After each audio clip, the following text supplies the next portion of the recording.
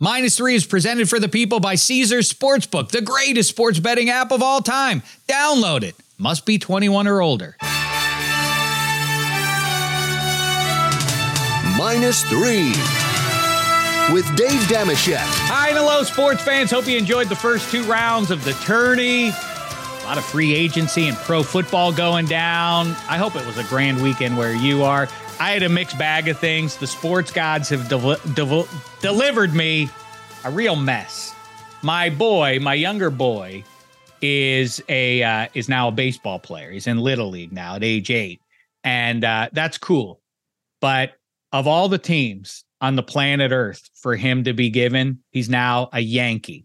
So I gave him the number 66 on his back to try and balance things out. Anyway, it's going to be a headache going forward. Hope all's well wherever you are. Hope your brackets are still standing. Mine have been burned to the ground and then burned once again. And then somebody poured gasoline on them and then burned them one more time. Dark stuff. Listen, let's talk about all of it. One of our favorite gamblers, one of our favorite pro football players. He's a Shecky Award winner. He is an LA native who went to Oregon, but I expect is going to tell us he's back to rooting for the UCLA Bruins now because he loves the Pac-12, which is burning to the ground itself. And soon the UCLA Bruins are going to be in the Big Ten, which means he won't root for them anymore because they're not in the Pac-12, but maybe there won't be a Pac-12 at all. And maybe Oregon will be in the Big Ten, and then he'll root for UCLA once again.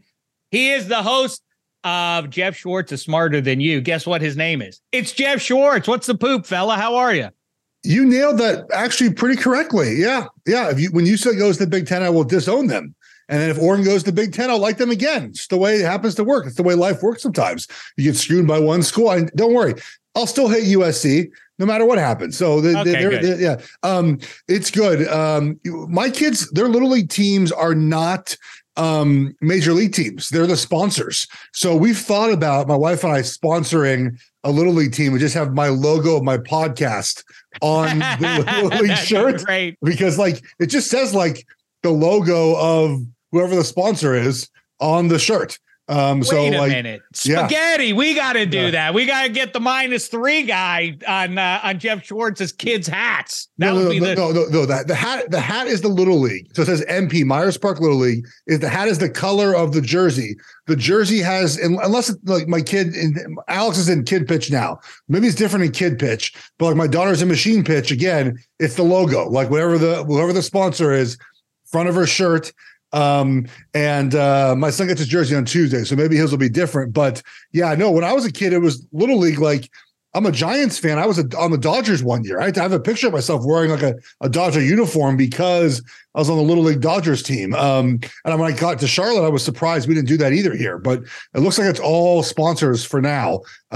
So maybe I'll do that next. It's like $1,000. It'd be pretty funny if some kids had to wear my logo on their shirt for an entire year. That is hysterical. I love that idea. Maybe it could be you and your flip-flops as you favor when you are downtime. That sounds like a great idea. I wore them this morning to Pilates. It was great. Good for you. It's an interesting subject that we'll dig into at some point this summer because that's perfect talk for baseball and summertime and all that. Little League team names. I was on my T-ball team was the Rams. And the worst color scheme in history. It was red and brown. Ooh. It was what the hell? And Rams. It was terrible. I also, though, and then I was on the Giants, which you would have liked, and it had the appropriate colors, the black and the orange. Yeah. But then I was on the Rockets, and which isn't baseball related, obviously, and it was Kelly green and gold. And I didn't love that. And now I look at my kid, and he's on the Yankees in Los Angeles, and my other son in flag football has been on the Texans in Los Angeles on the Texans. Why would you do that? And he's also been on the Steelers, which is cool, but it really doesn't apply in Southern California. No sense. It makes no sense. Yeah.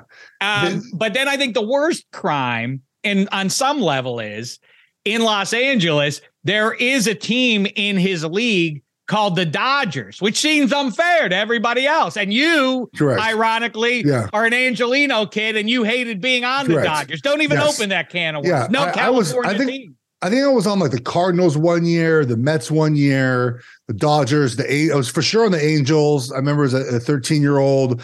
Yeah, so and you wore like the Angels uniform. I don't know if the IP maybe in North Carolina you can't get the IP for the major league logos or not, but yeah, we don't do that here for some reason. I think it's more fun than wearing the logo of like the sponsor on your jersey. I don't know, but the team names though, the kids just came up with them. So like, I think my daughter's team name is like, I don't even know what they just make them up, whatever they are. Elsas? Well, the basketball team was like the Moanas, the Sparkles or something. It was on the girls' basketball. Like they were like that's what my older daughter wanted to name our baby daughter when she was still when she was still just a fetus. She's like, let's name her Sparkle. I don't think that's going to work out. Emerald, Jewel. She took a run at all those. I guess she had an eye for for expensive items like that. Dave, yeah. I gotta know because it's so important because everyone has to know. How's your bracket doing, buddy? How's your bracket doing? Well, it sucks. It's terrible. How can you make it? What it may be my most curmudgeonly sports opinion that March Madness is lots of fun, and it has been lots of fun. Yes. Once again, but it is a poor gauge of who the best team in the country is. Absolutely. It's not. Kansas is out. It's not a tournament set up to find the best team in the country is. It's a tournament just to find a champion. If it was the best team in the country, you'd have a best of 7 series like the NBA does, right? And like it's just not, and it's okay. If you accept that's what it is, that's fine. And there's great action, right? FDU is a great story. But as we get to these games now in the Sweet 16, I want to see the best teams play. I want right now, like the matchups. Right. I want to right now. Like I'm glad FDU lost. It was a fun story. Like Princeton's actually playing good basketball, so I'm kind of curious how they play coming up here. I think they play Creighton. So, but nonetheless, like it's not a tournament to figure out the best team is. I don't think, but there are a lot of Alabama's left, Houston's left, UCLA's left. So there's still some good basketball teams left in this thing. I just love the people that like are so prideful and they're like, I put so much work into my bracket. I'm the top. I'm like, come on. You didn't predict Drake would make one basket the last 7 minutes of the game and not beat Miami. Like come on, guys. Like there's no like you're not better than anyone else at doing this thing. It was just your year. Like I do this every year, Dave. I do one bracket where I just pick chalk. I pick the higher seed. It's in the top 5 of every pool I ever do. Of course. By the way, file that one away. Listen to Jeffrey here, everybody. He is right. If you just want to enter a family pool and you want to be in it in week 2 and in week 3, just take chalk all the way through. And remarkably, even though there will be a million upsets, you will still be rising to the top and still be in it at that point. I'm with you completely. These people who are patting themselves on the back about Creighton right now, for instance, is a great one. Tell me how much Creighton basketball you watch this year, and then 0. I'll be impressed. If you divine, like I really like their brand of ball going into this one. I'm with you. It is an interesting West Coast tilt coming up. UCLA and Gonzaga. A couple of fun facts for you, real quick, that I've dug up from a wagering standpoint. And by the way, the cherry on top of the 4 days of basketball, I guess 6 if you count the play-in games, which I do as a Pitt Panther fan. By the way, shout out to that team. Really a fun and magical season that ended in the round of 32, no matter, still very satisfying for these two eyes, growing ever more cynical as I follow all my other teams. I'm looking at you, Pittsburgh Penguins. I'm sick in my balls in a way that I can't articulate right now. I don't want to talk about it. I don't want to get down. You have to call someone for that, Dave. This is not the show for that. You're right. That's the sponsor we need, someone who can treat that condition for me. But very quickly, against the spread, 26, 25, and 1 are your favorites. So that's really not much of an indication of anything other than flip a coin or play the uniform you want going forward. But unders are still the best bet here. Our guy, Kent Brown, a guest here and one of our pals on the side on -3. Kent Brown dropped me a line, and this persists through the first 2 rounds here. Under is the play. 35 unders have come through versus 17 overs. Oh, yeah. So that's the way you want to go there. And the 5 best teams, there's some advanced efficiency rankings, as much as you care about those, that 19 of the last 20 national champs have finished in the top 20 of. Not coincidentally, they also are the 5 best teams still standing: Houston, UCLA, Alabama, UConn, and Texas. So one of those 5 teams is highly likely, based on the last 20 years of evidence, to cut down the nets there. Gonzaga's interesting, though. I'll tell you what, Timmy is delightful. How do you not root for Timmy when he's F-bombing in the postgame? Their defense is really, really bad, and they're not going to win the championship because of that. And I think UCLA beats them for that reason. Because UCLA's ability, if they can stay healthy, they continue to lose one player a game, even though Singleton's going to play. They can run bodies at Timmy all game. And the problem is Gonzaga's defense is atrocious. Like, it is the worst it's been during this run. And UCLA can score with the best of them when they want to. They typically don't need to, and they don't terribly want to at times, but they can. They can absolutely score if they would like to play an up-tempo game. We saw that when they beat Arizona at the end of the season. They can play that game if they would like to. And I think they can, because Gonzaga's defense is not quite up to what it's been. It's 76th in KenPom right now. They just don't really allow, they allow a lot of buckets, especially the 2-point basket, which UCLA, here's my UCLA thought. It's a little counter to the way college basketball is played now. So a lot of teams, we've seen this through the first rounds, win or lose by the 3, right, Dave? You make the 3, you don't make the 3. That's how you're winning and losing. And I think after the first round, it was a 10% disparity. The winners were making 37%, and the losers making 27%. It's that simple. Win or lose, 3-point. And then I saw another stat. It was like, well, the 3-point overall is being made at a lower rate than it was during the regular season. People surmise the basketball is different, the rims are tighter, all these blah, blah, blah reasons. But UCLA scores a high percent of their points on the 2-point basket. Like, they don't rely on needing a 3-pointer in the half-court offense to succeed. And so, yeah, if they run up against a team like Gonzaga and they allow 85 points, probably not going to win. But if they allow 72 points, the Bruins can score 78, 80 points easily. So I think that it allows them to play a brand of basketball that works when you're not, quote unquote, making all the threes. And that's why I've liked UCLA this whole time, is the defense plus, can you get a bucket that doesn't rely on you making a 3-pointer? Yes. Check the box. And that's what I like about them. Well, Miami, they just out-athleted my Hoosiers on Sunday there. But to your point, the difference was Omier, who I thought was not healthy, and that was going to be the difference. If you've watched the U at all this year, their advantage is that athleticism, and they got a bunch of guys who can burn you scoring the ball. But Omier is a handful. It's almost like not Scott May, Sean May, ironically, Indiana's Sean May for UNC. You don't have to be a 7-footer to impact college basketball, but if you can bang that offensive glass like he can, they just don't know what to do. And in a larger way, I don't know if this is true, but this is what my gut and my heart, as you know, I don't actually research these things. I just go off of my own assumptions and ride with them recklessly. But it does seem to me, this checks out, that if the NBA is now a shooters league, a 3-point league, and they don't value big men, then the big men aren't jumping as quickly as the talented athletic guards are, and the swing guys are jumping to the NBA. So the 7-footers and the guys who beat you on the block are staying in college a little bit longer, thereby giving college teams an edge because they have those big men that can make a difference. Yeah. Witness Timmy on down. Yeah. So I think that I think what you're saying is right. Is that what you're getting at there? Yeah, UCLA yes, too. But I think too, like the COVID year kind of kept some of these guys in. Like UCLA has a very veteran team. UCLA has a team with Campbell and Hawkes that played in the Final Four 2 years ago. So you have those guys, these veteran players that are kind of the base. Then you add in 5-star Amari Bailey, 5-star Den Bona. Like, you have these young players in there as well. You have that mix. And I think too, as well, you need to have, in my opinion, not your best player, but one of your 2 best players has got to be the guy who touches the ball every time down, your point guard, right? Like, you have to have, and your Hoosiers, for example, your best player is not the point guard, right? And he's very good, but he's not the best player. He's their 1A. He's their 1A. And I think he did get freshman. I was surprised to see that. And he's a good, and I thought Indiana would win, by the way. He's a great player. He's going to be a great NBA player.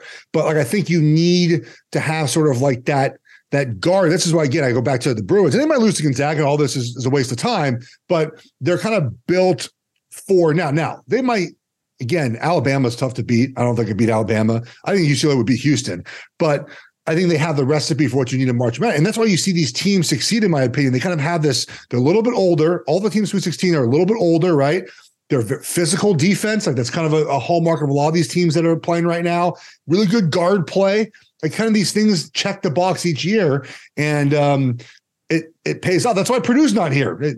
Not physical, terribly physical, don't have good point guard play. It doesn't matter if you have a 7'4" kid.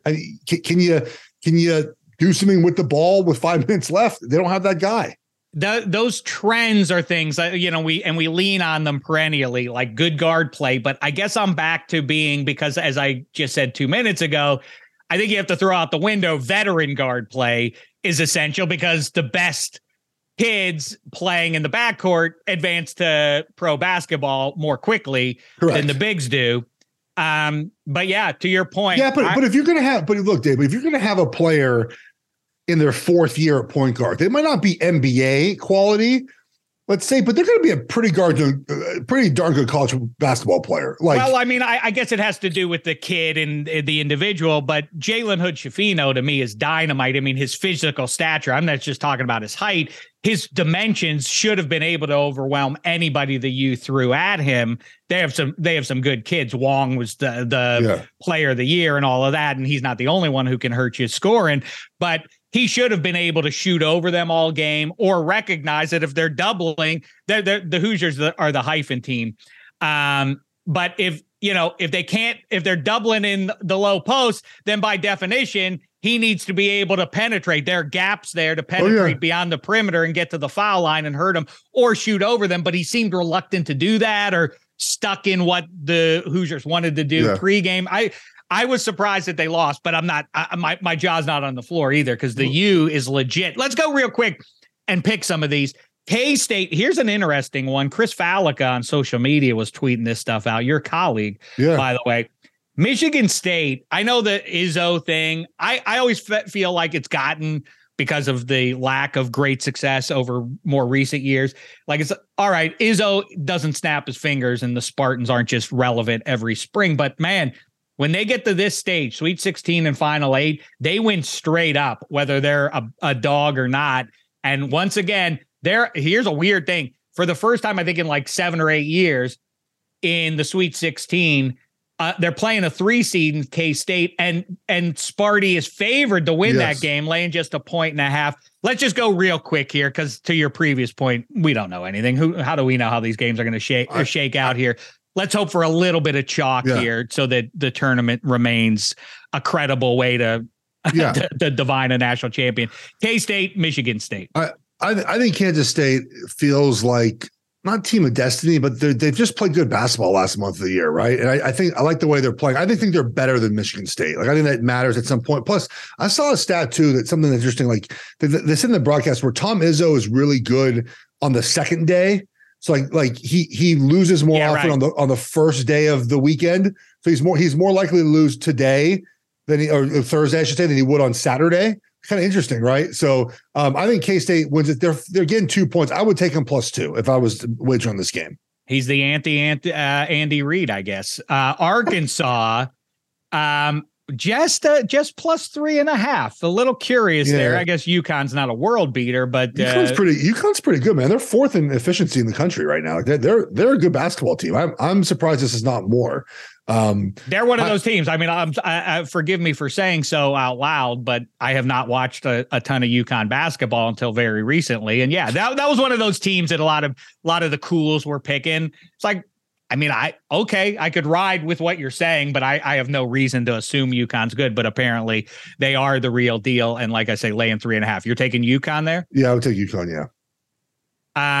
Florida Atlantic survives FDU. Nobody cares about Florida Atlantic. That was a weird game. It was like, this would be embarrassing for Florida Atlantic to lose to FDU. It's like, who knows anything about Florida Atlantic? No, I don't. I mean, the only thing I learned last night is they shoot a bunch of threes. They shoot and take a bunch of threes. They make a bunch of threes. I mean, Tennessee, I would imagine, is just physically a more dominant team than FAU, but Barnes at times as a coach underwhelms in some of these games. So he underwhelms me in terms of charisma. Wouldn't you think that that would be near the very top of the list if you're a college football or basketball head coach is the ability to just walk in a room and win it over immediately? He does not strike me as being that guy. So I would go, I don't know if I'd lay the 5 with Tennessee. It's not one of my favorites, but I would be I would not take Florida Atlantic either. I think Tennessee does win this game though. Yeah, it seems like a waste in MSG. I just think that again, when you get to this stage and this weekend, a lot of times the better team is the winner. Right. The FAU story is great. No one even knew they had a basketball team until they played Fairleigh Dickinson. It's great. But at this stage, it's again, the better team sort of the Cinderella thing ends about now most often. History seems to support that, except for last year with that weirdo team. Again, there's always going to be outliers every year. There's a couple of those teams that win, but yeah, didn't St. Peter's play an 8 seed in the Elite Eight? I don't give a crap. I don't again, Curmudgeon Dave says it stinks. It's not fun for St. Peter's because they have I don't care how far they go. One thing that's not going to happen is them winning. So stay out of it altogether. I agree. And let the heavyweights. That's what we need to see. Forgive me. I'm a snob. I'm a pedigree snob. So no Duke, North Carolina, Kentucky, Kansas for the first time in the Sweet 16 and forever. Well, UCLA playing for the honor of the Blue Bloods now against the Zags, the new the 2.0 Blue Blood Zags, I guess. This is probably your best matchup. Bruins laying a point and a half. How say you in Vegas? It's also makes it extra juicy. Also the latest game of the night. Thank all of us East Coast viewers that like to watch this game. I'm going UCLA here. Dave, I think you're going to pick UCLA because you're going to honor the fact that Mick Cronin wears a suit and has not given in to the new lax coaching wear on the sidelines. For I want suits on NFL head coaches or shame the devil. I don't. Have you seen Nick, everyone? The COVID years have gone casual, right? Slacks and a polo or a pullover with a quarter zip. Mick is full suited up, man. He's ready to go. They basically dress like my old man used to dress when it was a little chilly outside for a round of golf. That's what they look like they're doing. Yes. I'll take the Bruins. Look, again, the Bruins are a better, well-rounded team. I think that matters. Again, I'll go with the better defensive team that can score offensively. It'd be a tough point. I was hoping UCLA was going to play TCU. That would have been an easier game for the Bruins. This would be a very, very fun game. You mentioned in Vegas. It's gonna be a lot of fun. It'll be maybe the best game of the night, and it'll have to be the latest game. I'll take Bruins in this game. And then UCLA UConn will be a ton of fun on Saturday. I think it's funny. Two things about, first of all, the Zags are the range of human beings. I feel like Timmy is super fun.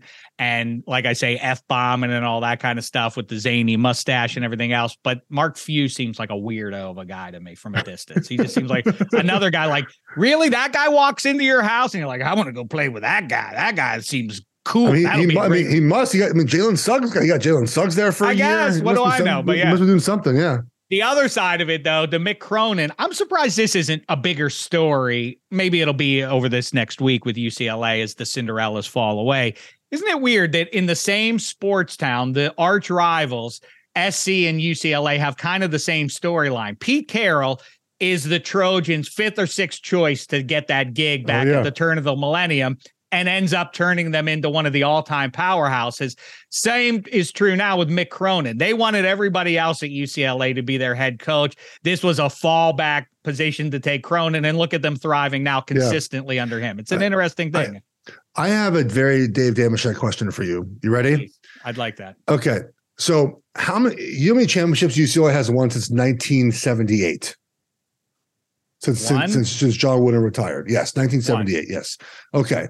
So at what point do you lose your blue blood status as a program? Excuse me, 1975. You retired in 1975.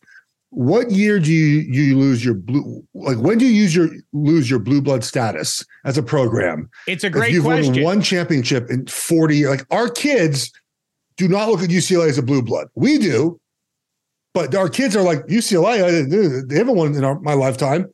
Something that helps them out a lot is that they haven't changed their uniforms. So when you see them, if you are old enough to remember John Wooden highlights and all of that, it triggers in your brain. That's a great program. If they messed with their uniform too much, that would cease to be true. I think Texas football is that way. These people, they're always my go-to fan base of people who are like, well, Longhorn football, like the way they talk about it's like, you guys know you have largely sucked or been mediocre for the last 40 years now. As I know you had the blip with Mac Brown, but settle down with how you regard yourself versus how the rest of the world perceives you. Even weirder in the same state, their arch rival is Texas A&M. How that program continues to be the most well-funded in the world when they never get close to a national title is another conversation. And the Dallas Cowboys are another one. This thing about the Dallas Cowboys, like, biggest pressure thing in sports is being a quarterback. Like, why? That no one has won there since Troy Aikman went away. So the Bruins have only made 7 Final Fours since 1975.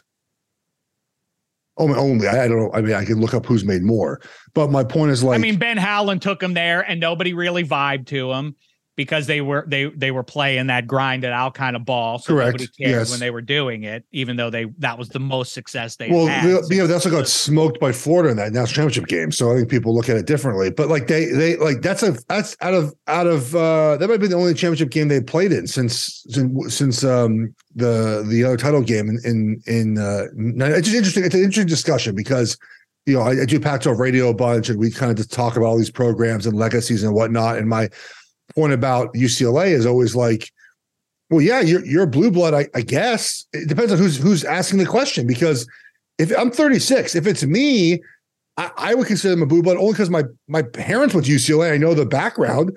If you ask a kid from Washington about UCLA, they'd be like, blue blood in what? Like, what are they blue blooded? So true. I remember Terry Donahue years and thinking like, that's a good team, but you know, again, I mean, UCLA football is so far from relevant. They haven't won the conference since 1998 in football. It's kooky, but we still, I do think forgive me as one of society's leading esteetes. Maybe I'm leaning too hard into the uniform angle, but I think because they never changed it, they resonate in a different way. Correct. I'm with you on that. Like, it is when you turn on a game at Poly Pavilion, you get the same uniform every night. And it's the same uniform they wore in 1967 in their first championship. Like, it's the same exact thing. A little different but it's the same sort of setup, right? Like, it's sort of the same thing. So I'm with you there. But it's just an interesting discussion. Like, are they? And I think they still are, but it's I don't know, one championship, and I hope they win this year so we can stop saying that. The Dodgers were like that for a long time. I mean, it was a long wait from 88 till I know. And as a Dodger hater, I routinely remind my friends that they actually only won a third of a championship because they played a third of a season in the COVID year.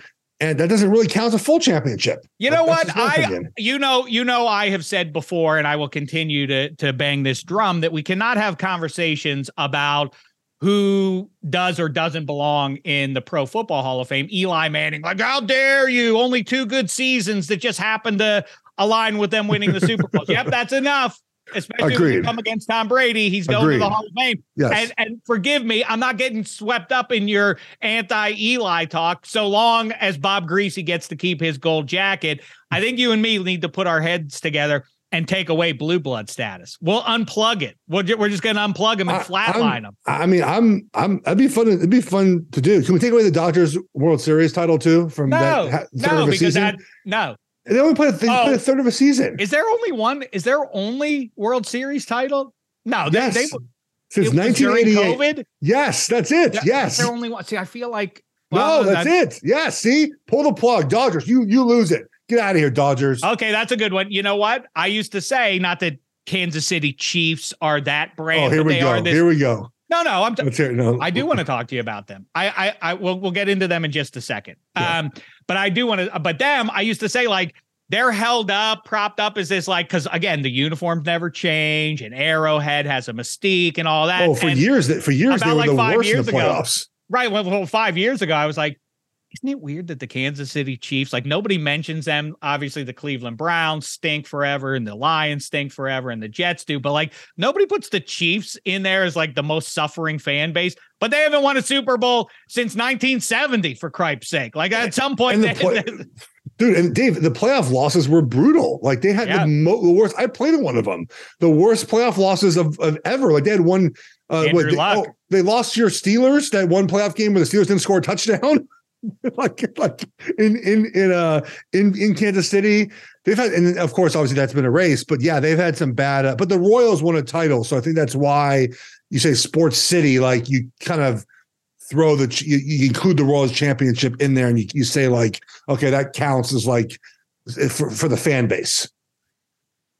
I suppose, but it gets murky when you start talking about New York City and Chicago and LA. And I resent people who in those towns who are like, yeah, I'm happy to see the Mets win it. You're a Yankees diehard. You're not allowed to be happy to see the Mets win it. No, that's absolutely that's a little different. Like that's like Eddie Spaghetti's like, hey, I hope my Rangers win the Stanley Cup, but I'll be just a little less sad if the Islanders or Devils win it, because I'd be happy for the Tri-State. That's how Eddie Spaghetti's wired. Yeah, that's who he is. There's no way he said that. Is that true? I said, well, no way. There's absolutely no way in hell right now, so we'll just move along. No, my mic is working. There's no way in hell I want to see the Islanders or the Devils win. But Yankees and Mets is way different. It's American versus national, so that doesn't matter to me as much.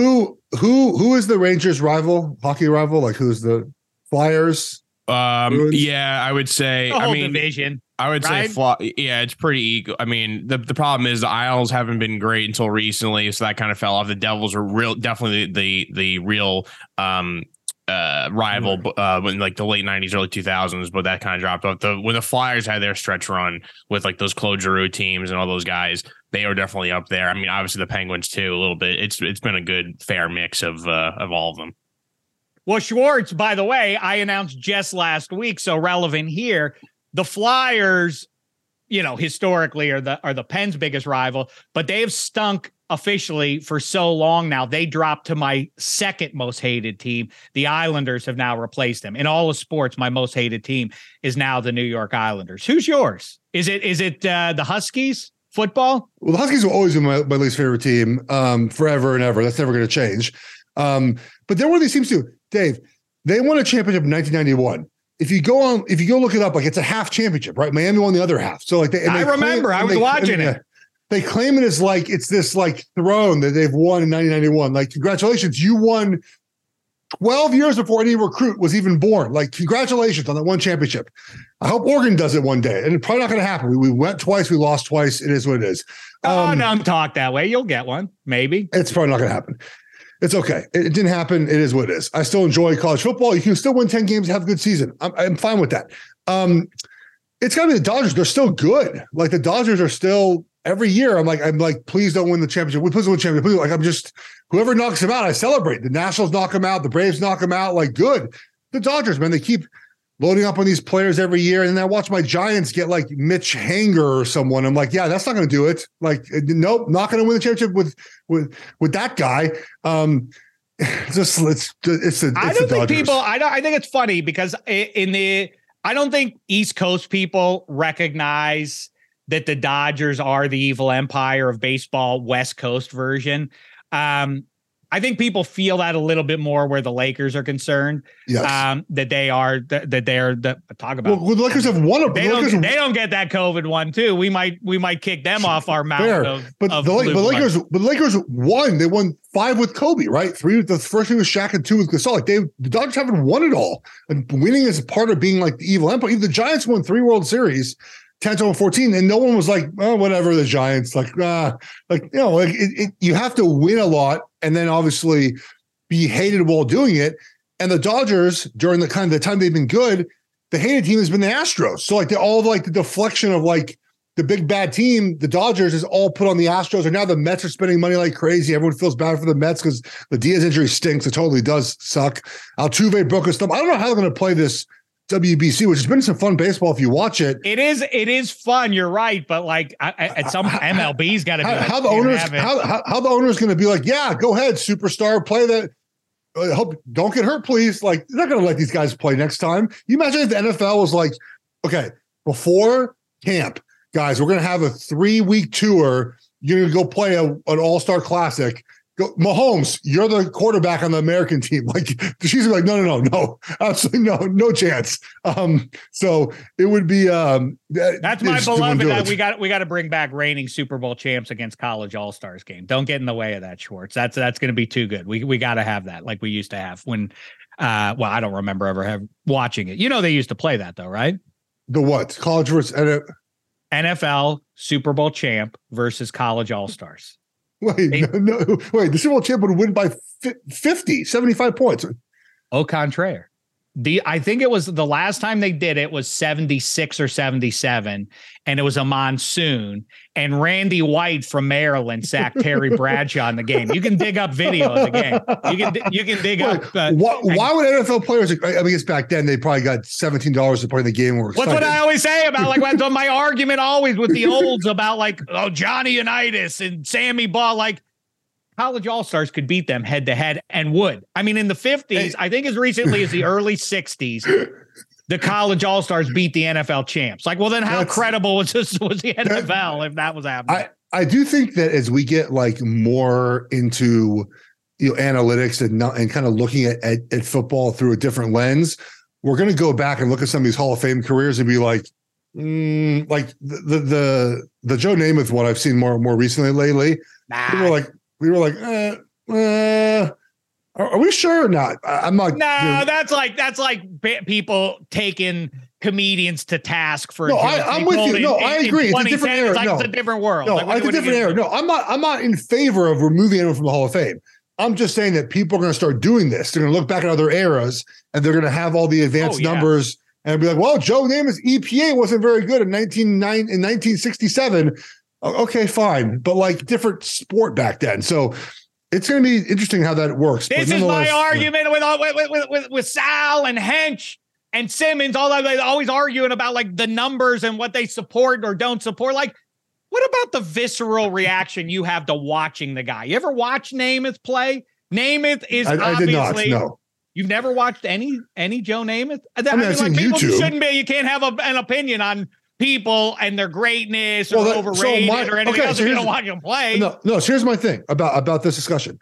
When someone asks me about who I think is the greatest in any sport, what I always say is I only list guys I've watched play with my own eyes. So I try to stick to that. So when people are like, well, who's your greatest offensive tackles? I'm like, I list like, I'm like, I didn't see Anthony Munoz play. Everyone tells me he's number one. I believe him. I didn't see him play. So I put like Ogden and I saw Walter Jones. They're kind of like the 90s tackles, right? Baselli, all those guys. Anthony Munoz, I just didn't watch him play. He's number one. Everyone says he's number one. I agree with you. I just never watched him play. When people get all bent out of shape, I go, I didn't see him play football. I don't know what to tell you. That's exactly. I'm glad we park our cars in the same garage on this one. I mean, yes, there are also the other interesting sports history kind of wrinkle is that there are these rabbits that are worthy of praise, but like Wilt Chamberlain's numbers are astronomical, but hard to quantify. He just was like, he was a 7-footer in an age where there were 8 teams. And like, I mean, who was there? Like Bill Russell at 6'9". Yeah.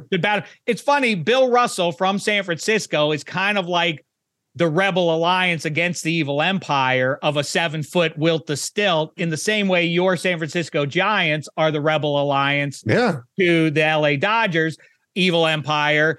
And that reminds me to say, as we have this blue blood, you know how like at Malibu, they have private beaches. That's what we need. Lake Blue Blood. It's only for the truly elite. You can get kicked out. You can lose membership. So Lake Blue Blood in the shadow of Mount Pius is now an exclusive club, and the people who are the gatekeepers are Geoff Schwartz and Dave Damashek. So now we've resolved that. I'm in. Can we at least hang out there though as we do our squads? Can we allowed to hang on the beach and do our squads?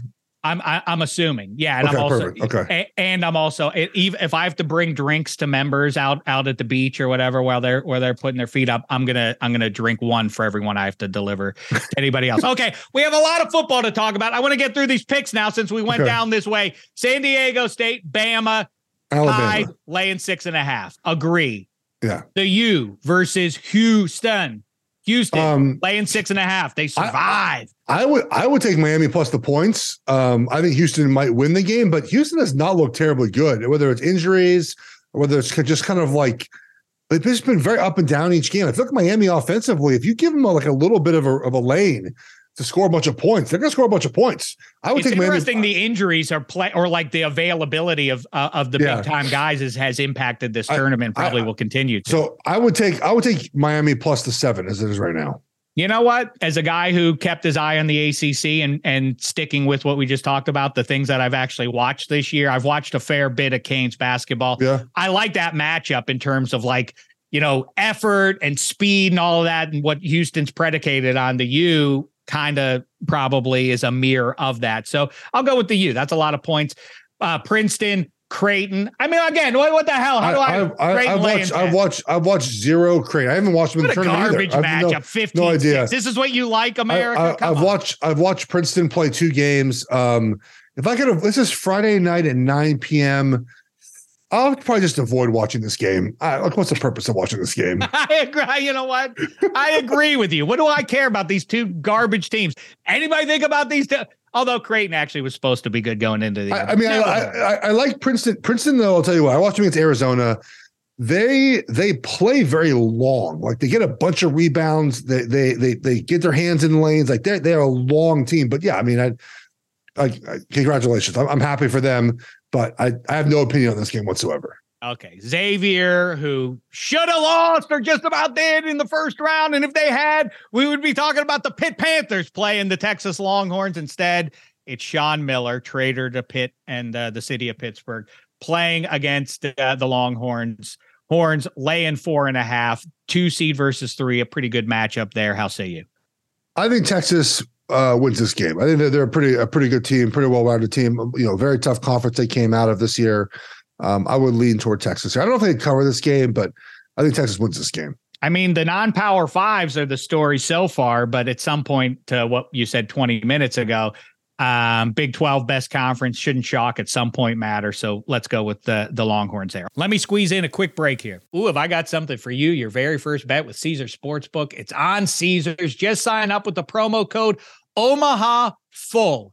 The word Omaha and the word full side by side, then place your first bet. If you win, great, you keep your winnings. But if your first bet loses, you'll still receive your stake back as a bonus bet. 21 and over offer valid and must be physically present in Arizona, Colorado, Illinois, Indiana, Iowa, Kansas, Louisiana, Michigan, New Jersey, New York, Pennsylvania, Tennessee, Virginia, West Virginia, and Wyoming only. New users and first $10 plus wager only. Must register with eligible promo code. Bet amount of qualifying wager returned only if wager is settled as a loss. Maximum bet credit is $1,250. Must be used within 14 days of receipt. Tier credits and reward credits will be added to account within 7 days after qualifying wager settles. See Caesars.com/promos for full terms. Void where prohibited. Know when to stop before you start. Gambling problem? Arizona, call 1-800-NEXT-STEP. Colorado, Wyoming, Kansas, affiliated with Kansas Crossing Casino, call 1-800-522-4700. Indiana, call 1-800-9-WITH-IT. Iowa, call 1-800-BETS-OFF. Louisiana, call 1-877-770-STOP. Licensed through Horseshoe, Bossier City, and Harris, New Orleans, Massachusetts. If you or a loved one is experiencing problems with gambling, please call 1-800-327-5050 or visit gamblinghelplinema.org for 24/7 support. Michigan, call 1-800-270-7117. Illinois, Maryland, New Jersey, Tennessee, Virginia, West Virginia, Pennsylvania, affiliated with Harris, Philadelphia. If you or someone you know has a gambling problem, crisis counseling and referral services can be accessed by calling 1-800-GAMBLER, or West Virginia, visit 1-800-GAMBLER.net. New York, call 877-8-HOPE-NY or text HOPE-NY. Offer not available in Massachusetts, Maryland, and Ohio. With everyone fighting for attention, how can your business stand out and connect with customers? Easy. Get Constant Contact. Constant Contact's award-winning marketing platform has helped millions of small businesses stand out, stay top of mind, and see big results fast. Constant Contact makes it easy to promote your business with powerful tools like email and SMS marketing, social media posting, and even events management. With Constant Contact, you'll reach new audiences, grow your customer list, and communicate more effectively to sell more, raise more, and fast-track growth. Don't know much about marketing? No sweat. Constant Contact's writing assistance tools and automation features help you say the right thing at the right time, every time. Plus, you can send with confidence, knowing your emails are actually reaching your customers thanks to Constant Contact's best-in-class 97% deliverability rate. Tackle any challenge with Constant Contact's expert live customer support. Plus, everything's backed by their 30-day money-back guarantee. So get going and start growing your business today with a free trial at ConstantContact.com. Just go to ConstantContact.com right now. Constant Contact, helping the small stand tall. ConstantContact.com. Hi, it's Mike Greenberg letting you know ESPN Bet is ready to take you through all the biggest sports moments this spring. The official sportsbook of ESPN has exclusive offers and markets from Scott Van Pelt, Stephen A. Smith, and me, plus many more. From the playoff intensity to finally getting out to the ballpark, there's no better time for sports fans. Sign up today. New users get a bet reset up to $1,000 in bonus bets if your first bet doesn't win.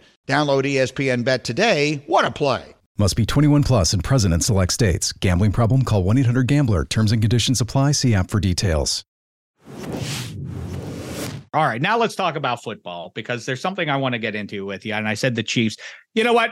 We haven't kibitzed since the Super Bowl. So I do have to say, officially, even though I've already said it, but because I have a heart as big as the ocean, I'll say it one more time to you. Like Orbach says at the end of Dirty Dancing, when I'm wrong, I say I'm wrong. And I was wrong about these Kansas City Chiefs. Thank you. I thought that they, okay, maybe I got to try to be a little splashy by saying last place, but I did legitimately think that third place was where they were going to land in a mighty division. Instead, they win the whole thing. And in fact, in doing so, I think provide a template for smart teams to operate as you try to make sense of what we're going to do now that our QB's making that much money and our other guys want to make that much money and other people are suitors and willing to pay them that much money. How do we do this? They've obviously shown the way to do it going forward, and the Eagles feel like they're trying to use that, but with fits and starts. You see the losses they've had on defense. I don't know what's going on there. Anyway, muzzle tov on that. And I mean, now they're going to finish in third or fourth place in 23. Of course, right? Of course, like Russell Wilson's going to resurrect his career with Sean Payton. I mean, Jimmy Garoppolo. Jimmy G. And then you have obviously Austin Eckler, what he can do. Oh, wait, never mind. So we'll see what happens. That's a bad one, huh? Yeah, we'll see what happens with that. Look, the Chiefs drafted really well. I mean, that's part of it. If you have a quarterback, you get all that money, you better draft well. They had 5 rookies contribute a lot on defense this past year, right? They had 2 offensive linemen that haven't been paid a second contract yet. They had young wide receivers help them out. Like, that's part of it. You have to draft well, and they've drafted very well the last couple of years. Their linebackers are all players they drafted. I think 9 of 11 starters on defense were players that they had drafted outside Justin Reed and Frank Clark, who now is not there anymore. So, yeah, I mean, look, having Pat Mahomes is obviously a big plus, but being able to draft those guys around him and continue to do that. Now they have to figure a way to do that without. They lost Thornhill, they lost Clark. You swapped out Orlando Brown for Jawan Taylor, and you got to try to do it again now. And but as you say, and any number of experts like you, and you in fact are an expert, keep saying the same thing, but you can't pin the teams that have guys, the war room, the personnel departments that are able to win by 5% in terms of player evaluation in the draft are the teams that not coincidentally end up being playoff relevant so long as you land the most important position, QB. Joe Douglas right now has a mess on his hands because he has fleshed out that bum New York Jets roster, but good, except at the most important position. So it's intriguing to see what goes on there. But the Rodgers thing, very quickly, is just go ahead. It's all going to end in a disaster. We all know that. I just love, like, Rodgers is so funny to me. The like, I hate the media. You guys get it all wrong on me all the time, but you also pay attention to everything the media says about you. So that's what Spaghetti and I debated last week. He's like, well, Rodgers is right. I'm like, he's a hypocrite. Is my issue with him? He's absolutely, absolutely. He tries this stuff where he pretends he's smarter than everyone else. I didn't give the Jets an actual list of who I wanted. Well, no one said you gave him a physical piece of paper and handed it to the Jets like you did on that show. Like you said, I didn't give him. No, but you told him, hey, Jets, I'd like if you looked at these players for me. Like, do you think we're stupid? Like, do you think we're stupid? Of course you say to the Jets, hey, guys, look into Alan Lazard for me. I would really like playing with him again. Like, he thinks we're stupid, man. You need to get him on your show. I know he goes on another former football player certainly show. Do not. It would not end up well. It would. Well, then we should figure out who's smarter than whom. It'd be a very quick conversation. It's just I agree. Funny, so I think the other thing that people are just like kind of skipping over is, and I understand that the Jets as an organization and as a fan base are desperate, but he's 40. He said he wanted to retire 3 weeks ago. Right, exactly. He was like, I went into the cave, the darkness retreat, wanting to retire. I came out. I saw the Packers were like, yeah, we don't want you anymore, buddy. And I was like, you know what? Screw you guys. I'm going to play for the Jets instead. That's right. I tell you, right. And people always say, oh, once they start talking that way, then it's never going to be the same. So that's one thing. Two, Warren Moon had a good season with the Seahawks when he was 41. Tom Brady won the Super Bowl at 44. Throw out Tom Brady. Tom Brady is the outlier. Throw it all out. I always say that. I say there's nothing to measure against. I know you do. And then every single person in the history of people is on the other side of that. Correct. The assumption that Aaron Rodgers, who's speaking at ayahuasca conferences and everything else, is tuned in the way that the guy who eats avocado ice cream and everything else is a reach. It's the same thing as like what Steelers fans. I supported Ben Roethlisberger coming back at 39, but still people like, Dave, look, if Brady could do it at 44, why not Big Ben? It's like, I don't think he's conditioning himself in the same manner. But right, I mean, that's the point. Aaron Rodgers is not also maybe, I don't know. What do I know about? Maybe this will light a fire under him, which he needs since he's been pooping in the dark for 4 days.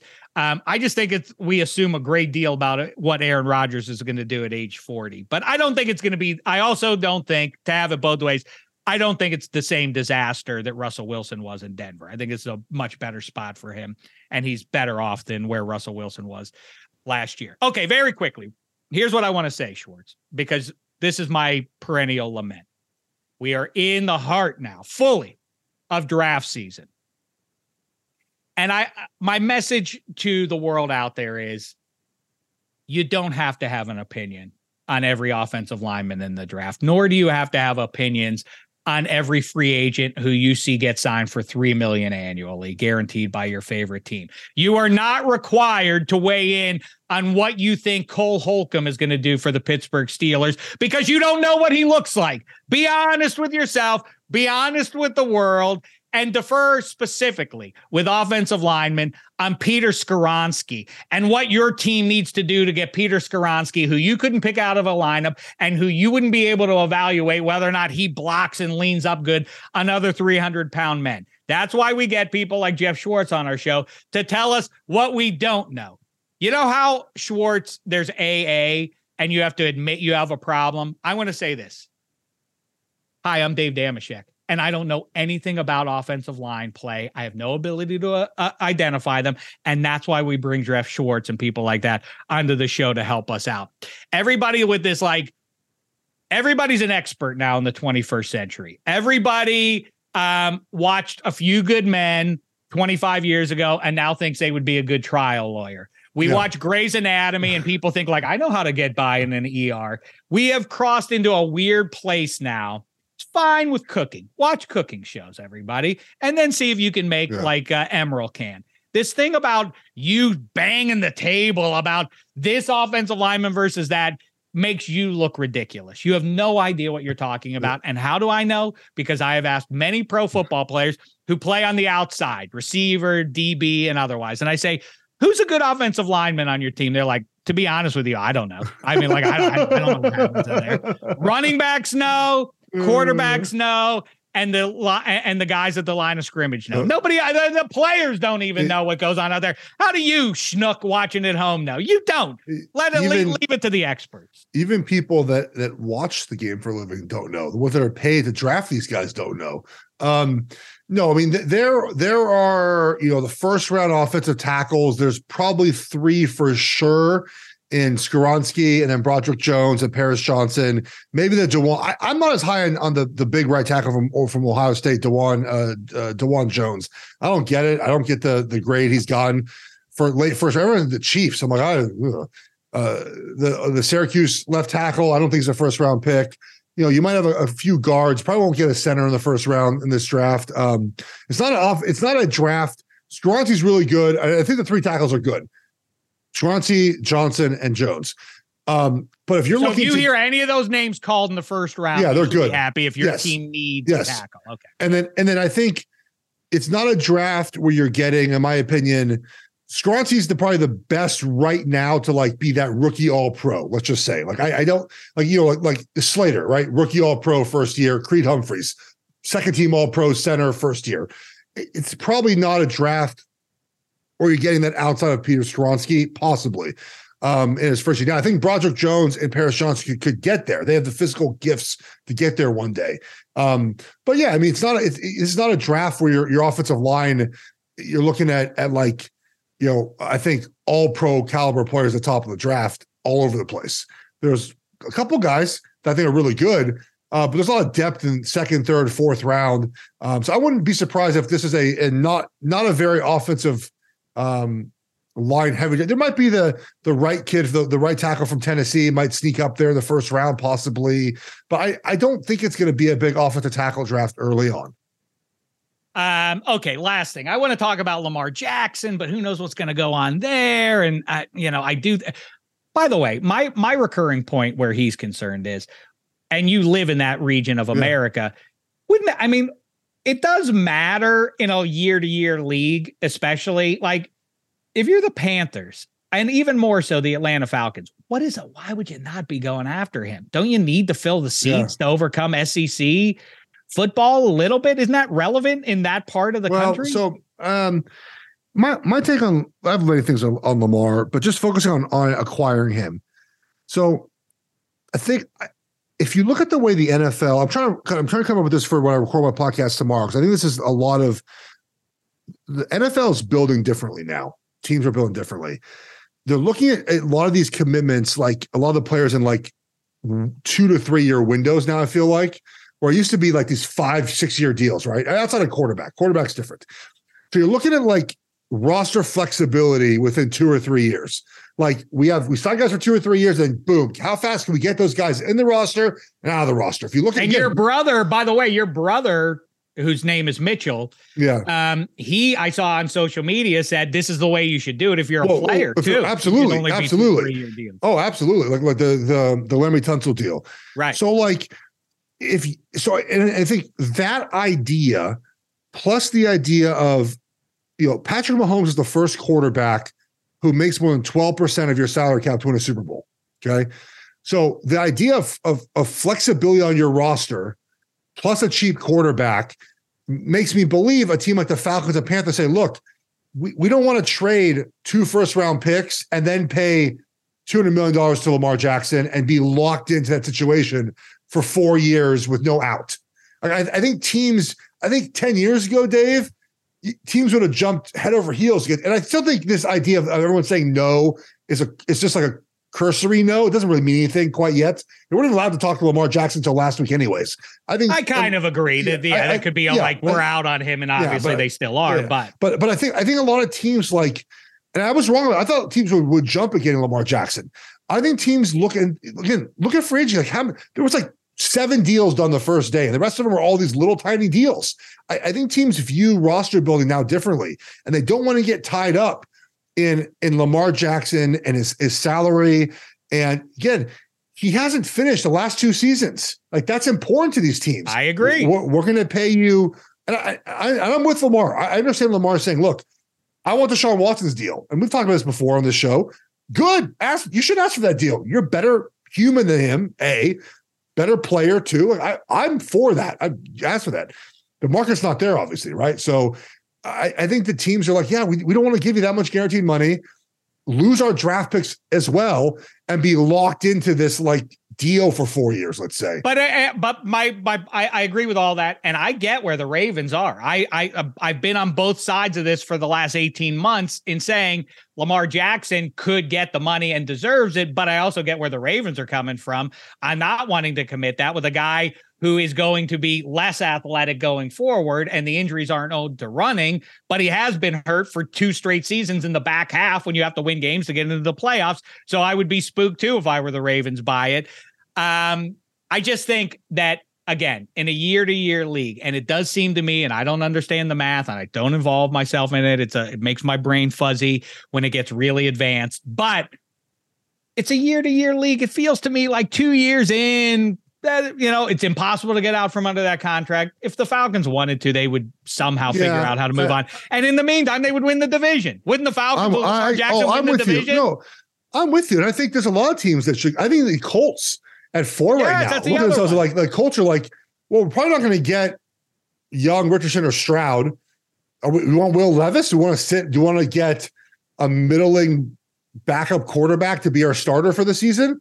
Or do you want to go get Lamar Jackson? And I think maybe post-draft, teams are more interested in Lamar Jackson, right? As they kind of maybe strike on the quarterbacks. But if you're the Panthers, right, like you can get yourself Stroud or Richardson at 1 and still kind of have a cap space to figure things out. I thought more teams would jump at Lamar Jackson right away. Honestly, I was wrong about that. And I'm with you. I get where the Ravens are at. I think the Ravens would be okay. Like, here's our price. We're not going past our price. If someone offers you more, God bless you. You were great for 5 years. See you later. They get firsts and they can trade up to get one of those guys like Anthony Richardson or something like that. That would be a perfect transition for them. I agree. And so it's an interesting case, man. Like, I really do think, people have said, well, do you need an agent, right? Because, the Laramie Tunsil deal, supposedly he doesn't really have an agent per se. We know, Richard Sherman doesn't have an agent. Roquan Smith, I believe, doesn't. There's been guys that have got good deals done that have been agents. And I don't think everyone needs an agent. I'm pro-agent. I'm not anti-agent. And I think a lot of deals are way more straightforward than we give them credit. Like Laramie Tunsil walks in Texans office and says, hey, guys, Trent Williams makes this much money. I want this contract. Texans are like, oh, well, you're pretty good too. Okay, done. Like it's not like this like months-long back and forth conversation. But Lamar's deal was specifically very unique. And this is where having an agent, not just to deal with the Ravens, but to know the market as well, right? Like the agent would have already been talking to other teams on behalf of Lamar, obviously not legally, but like talking to other teams as their job is at the combine. And like, hey, man, like, what if my guy came free? What would you do? Like there would be, and Lamar's not going to have those conversations. He's not calling up the Dolphins GM. Hey man, like, hey, how would you feel if I was on your team? But that's the agent's job, right? Like there's little nuances of this specific deal that I think would be helpful for him to have the agent. He doesn't need it for like the money negotiation, in my opinion. That he could probably do himself.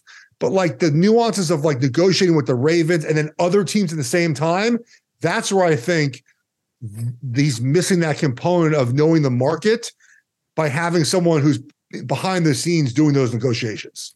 I agree, and he's also lost ground for what it matters. And I've argued with football media guys about this, that I do think the PR matters, that the Ravens are in control of it, and Lamar Jackson could really do a better job of controlling the fact, like, you're going to let me walk what that MVP and what I've meant to this city, the way that that isn't out there as prominently as the Ravens side and the concerns and everything else.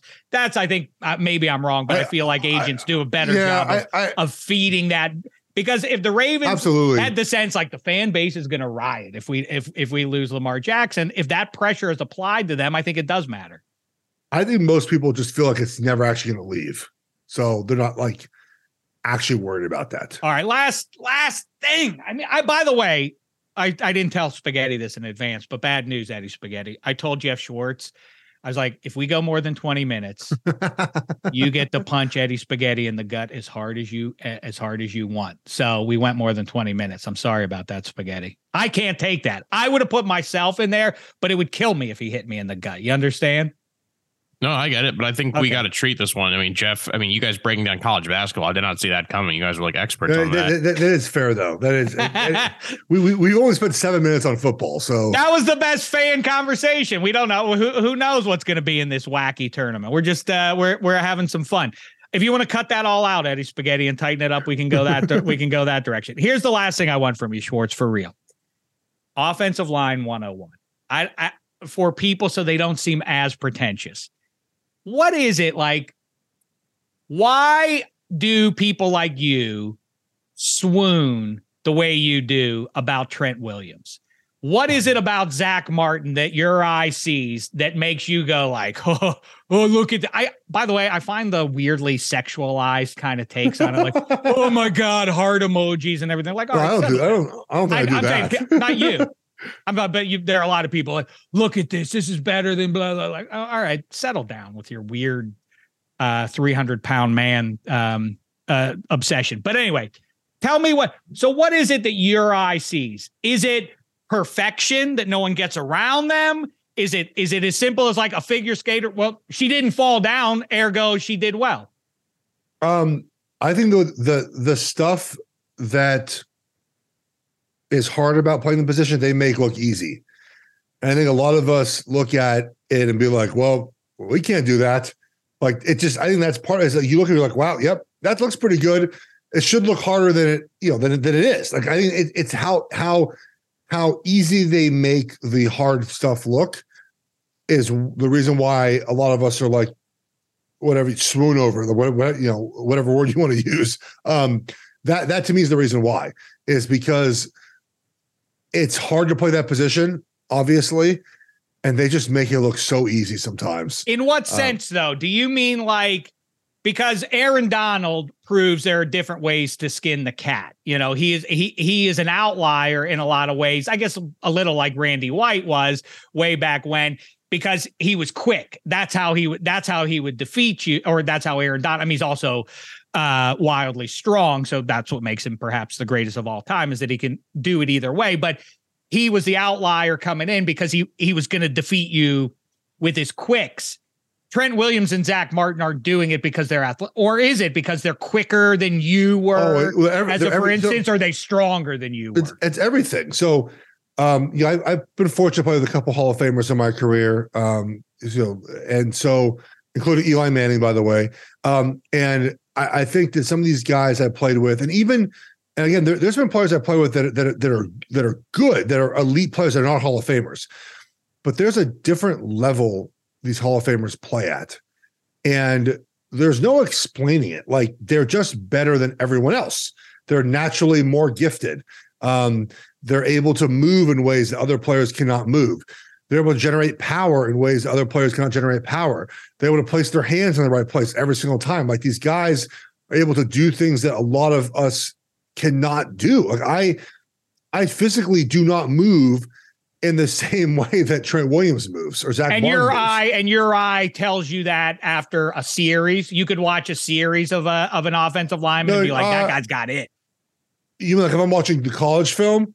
No, I need more than that, because you can be fooled for a series or two. Because there's a lot of guys that like, I'll give you an example. Tyler Smith, who was drafted by the Cowboys first round last year. He has some incredible film out of Tulsa sometimes. If you just caught like highlight film of him, you'd be like, holy heck, this guy's going to be an all-pro. And he had good rookie season, but then you watch the other half of the tape, you're like, oh, that's a bad technique. I think that's the point of watching the entire tape through. Now, I can tell within a half typically of watching a college offensive lineman if they're like worth sort of my time watching. If they're going to be worth, like, I don't really spend my time watching bad offensive linemen. I don't have time for that. I try to watch only kind of the top of the class, and I can tell pretty early on if they kind of have it, like there's a quality of the ability to finish, is what I look at first, and I go kind of backwards from there. All right, good. I mean, like, it's just I'm fascinated by it, and I'm trying to think if is there a bigger gap in big time sports, football, basketball, baseball, hockey, that we all watch. Well, not hockey necessarily for everybody. By the way, I'm out on hockey now. I don't know if I told everybody that. I'm done with the sport. It's a sport that's time has come and gone. It's because the Penguins stink and maybe might not make the playoffs, and they make me very sad. So I have to pull the plug emotionally, so I don't have to suffer anymore because I'm already very sad about it. But is there a bigger gap between what we all look at and don't understand than offensive line play? I think it's number one. That's a good one. Yeah, that's up there. But everybody has opinions on this line stinks. Like based on what? The result? Like you don't know who's the stinker in there and all that kind of stuff. The one last thing I'll say on this too is like when Orlando Brown went to the Bengals, I saw a bunch of tweets that were highlighting like the sack numbers between him and Jonah Williams, and it's like, have we got past the point of like sacks being the only way to measure offensive line success? I don't know. That's why I bring it up. I don't know. It seems that's the measure, isn't it? It's not always the measure. I think it's a big part of it. You should allow less sacks, and most because it has to do with whether the quarterback holds onto the ball, whether he rolls into the sack a lot of the time. We've gotten better at that now. I think of evaluating offensive linemen based solely on sack numbers. So it's But again, to me, here's the number one thing, guys. I'll give you one tip if you're watching offensive line film. Does the offensive lineman finish their block? It doesn't mean a pancake. Finish their block, right? Does he finish between himself, the pass rusher, and the quarterback? Meaning what? So does he finish between himself and the quarterback in a pass blocking rep, or does he move the defender further than he wants to move on a run rep? And the reason why it's important to watch this is because guys that finish their blocks, Dave, use good technique. You cannot finish your block if you use bad technique. You just can't. You every now and then possibly, but the guys that when you watch the end of the play and they're still kind of like, they're blocking guys, right? They're still kind of in pass pressure. They're in front of their guys. They lock their guys up. It doesn't have to be flashy. Doesn't be flashy. But when you watch the tape over and over again, and the same guy keeps doing that, it's a good football player. Again, might not be the best football player, might not be Trent Williams, but that's a guy I would draft on my team. The guy that keeps doing that is the guy I want on my team. Well, I'm over the moon with my pro football team, as I kept telling everybody for the last 6 months. They don't bring Andy Weidel across the state to see if they can find the fancy pass catcher. They did it because they liked what the Eagles did, loading up at the line of scrimmage. And so here we are, big moves, Ogunjobi, and I love what Nate Herbig. He's got. He gets that sand in his butt. He really. I don't know what I'm talking about, but yes, it seems like. Yeah. Right. I like Sayamalu because it sounds like he's got, and he brought him over from the vaunted Eagles line and all that. I thought he would get paid more. I'm surprised he didn't get paid as much. I love it. Oh, this transfers. Yeah. Now he's a good player. Keep 8 nice and clean. Let him sling it. Najee Harris. I'm excited. You know what? I'm going to say it right now. One last thing before we go. I guarantee you, here and now, hear me now, believe me later. Pittsburgh Steelers, AFC North, no worse than second place. That's something. That's something in a division that includes the Bungles. They'll be better than the Ravens. They'll be better than the Brownies, right? I'll go Chiefs, no worse than second place in the AFC West. How about that? Well, so bold. As always, I apologize. I can't help it. I enjoy talking to certain people. That's why they keep showing up on our show, because I enjoy kibitzing with them. The problem is I abuse the relationship by going way longer than I ever expect to. But nevertheless, Geoff Schwartz is smarter than you. Make sure you check it out. Sounds like he's got a new one coming out for you on Tuesday. And now we go off. We make our list separately, Schwartz.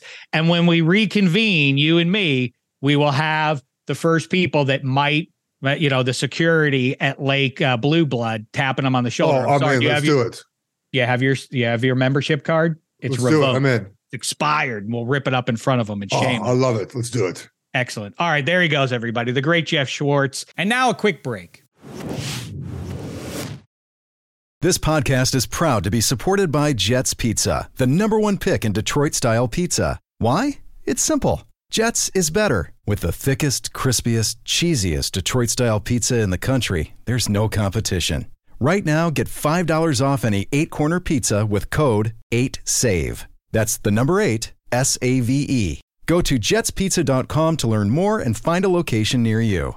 Again, try Jet's signature 8-corner pizza and get $5 off with code 8SAVE. That's the number 8, SAVE. Jet's Pizza. Better because it has to be. Now, let's talk about the play of the week. The pressure to follow up Hypnotic and Cognac, weighing heavy on the team. Hypnotic was in the cup, blue, and ready for the play. And boom! Añejo Tequila came in with a smooth assist to Hypnotic's tropical fruit finish. Shaken, strained, poured. It was green and good! The playmaking splash shifted the tempo. Another great cocktail from the Hypnotic team. Every season is Hypnotic and Tequila season. Hypnotic Liqueur, Bardstown, Kentucky, 17% alcohol by volume. Hypnotic reminds you to think wisely, drink wisely. And you know what, Eddie Spaghetti? Here we go, too. Let's take a break. We could talk about the rags demolishing of the Pittsburgh Penguins, but I don't have the stomach for it, don't you see? I'm an old man, and I'm going to shift into my old man's frame of mind going forward. I don't have time. I only have so many more chances to see the Pittsburgh Penguins win a Stanley Cup, and it looks like I'm not going to see it this year. I may not even see them playing in the playoffs. Go ahead, Spaghetti. Say one thing about it. Go ahead. I told you so. And what I don't want you to do is go into this thing that they shouldn't have signed Malkin and Letang, because I told you that's a misread. That's not right. That's not. It doesn't matter about the price they got him for. What matters is their age. And if they don't make the playoffs this year and you don't have the longevity factor, then you guys are going to be in a real big mess soon if you don't make the playoffs, which may happen, which is why I said this is not me being Penguins hater. This is just me being an objective fan. Look, seeing the East and seeing your roster and going, it's probably best to blow this thing up and start from scratch if you're not going to sign those younger free agents. And now you're maybe heading down that road, which is what I said. Well, the irony is that, I mean, I do disagree with your evaluation of that, because we could get into a longer conversation, but I don't think anybody cares. But I think that I hear what you're saying. The issue it's the Jeff Carter completely fading away and Brian Dumoulin, older guys, heavy contracts that they aren't living up to at this point, that those are the guys who should have been moved on and out in favor of younger guys. But as it is, it's the first time I've ever thought, like, I could see, I've been told by people on the inside, Crosby would never bail on Malkin and Letang, but I could see him being sufficiently PO'd at Ron Hextall and say, like, this is my last couple of years, fellas, and I'm playing at a different level than what the roster you've surrounded me with. Like, I do want out now. I think he probably will stay loyal. But for the first time, I could see him being like, what are you guys doing? Lemieux's not the owner anymore, so he's not loyal, doesn't owe him anything either. So down times. Let's see if they can turn it around now that they're down 4 of their top 6 defensemen. They're making call-ups from Wilkes-Barre Scranton that are not encouraging or any cause for optimism. Anyway, enough of me flapping my gums. Eddie Spaghetti, Geoff Schwartz, great stuff. Make sure you're checking out everything on the Extra Points Network. We'll be back later in the week with our guy Kevin Hench to break it down even further for you. Until then, thanks so much, sports fans. It's been a thin slice of heaven.